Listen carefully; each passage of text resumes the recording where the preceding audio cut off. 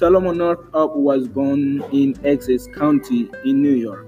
Solomon was born around July 1808. His father and mother lived in county of Washington for 50 years. They was pretty black. Solomon was a musician. He left daughter and wife behind before he was kidnapped.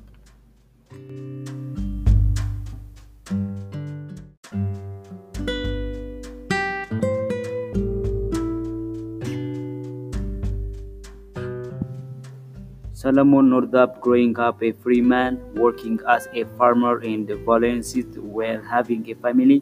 He was the Lord Thousand kidnapped in AD 41 and he enslaved for more than a decade in drawing horrible, violent conditions.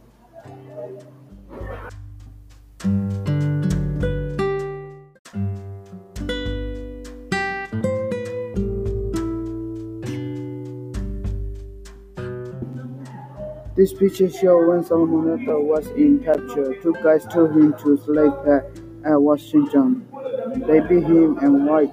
He tried to explain to them that he was a free man, but they didn't let him explain. When he started to talk, they beat him. The way they treat him was really hard.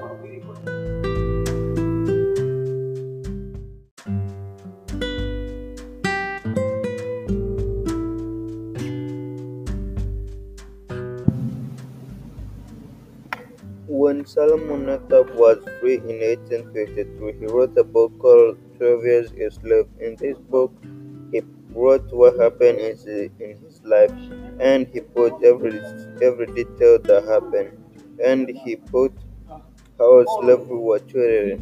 In 18 in 13 in 2013, they make a movie the same as name called 12 Years a Slave.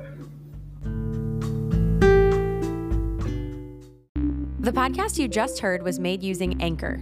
Ever thought about making your own podcast? Anchor makes it really easy for anyone to get started. It's a one-stop shop for recording, hosting, and distributing podcasts.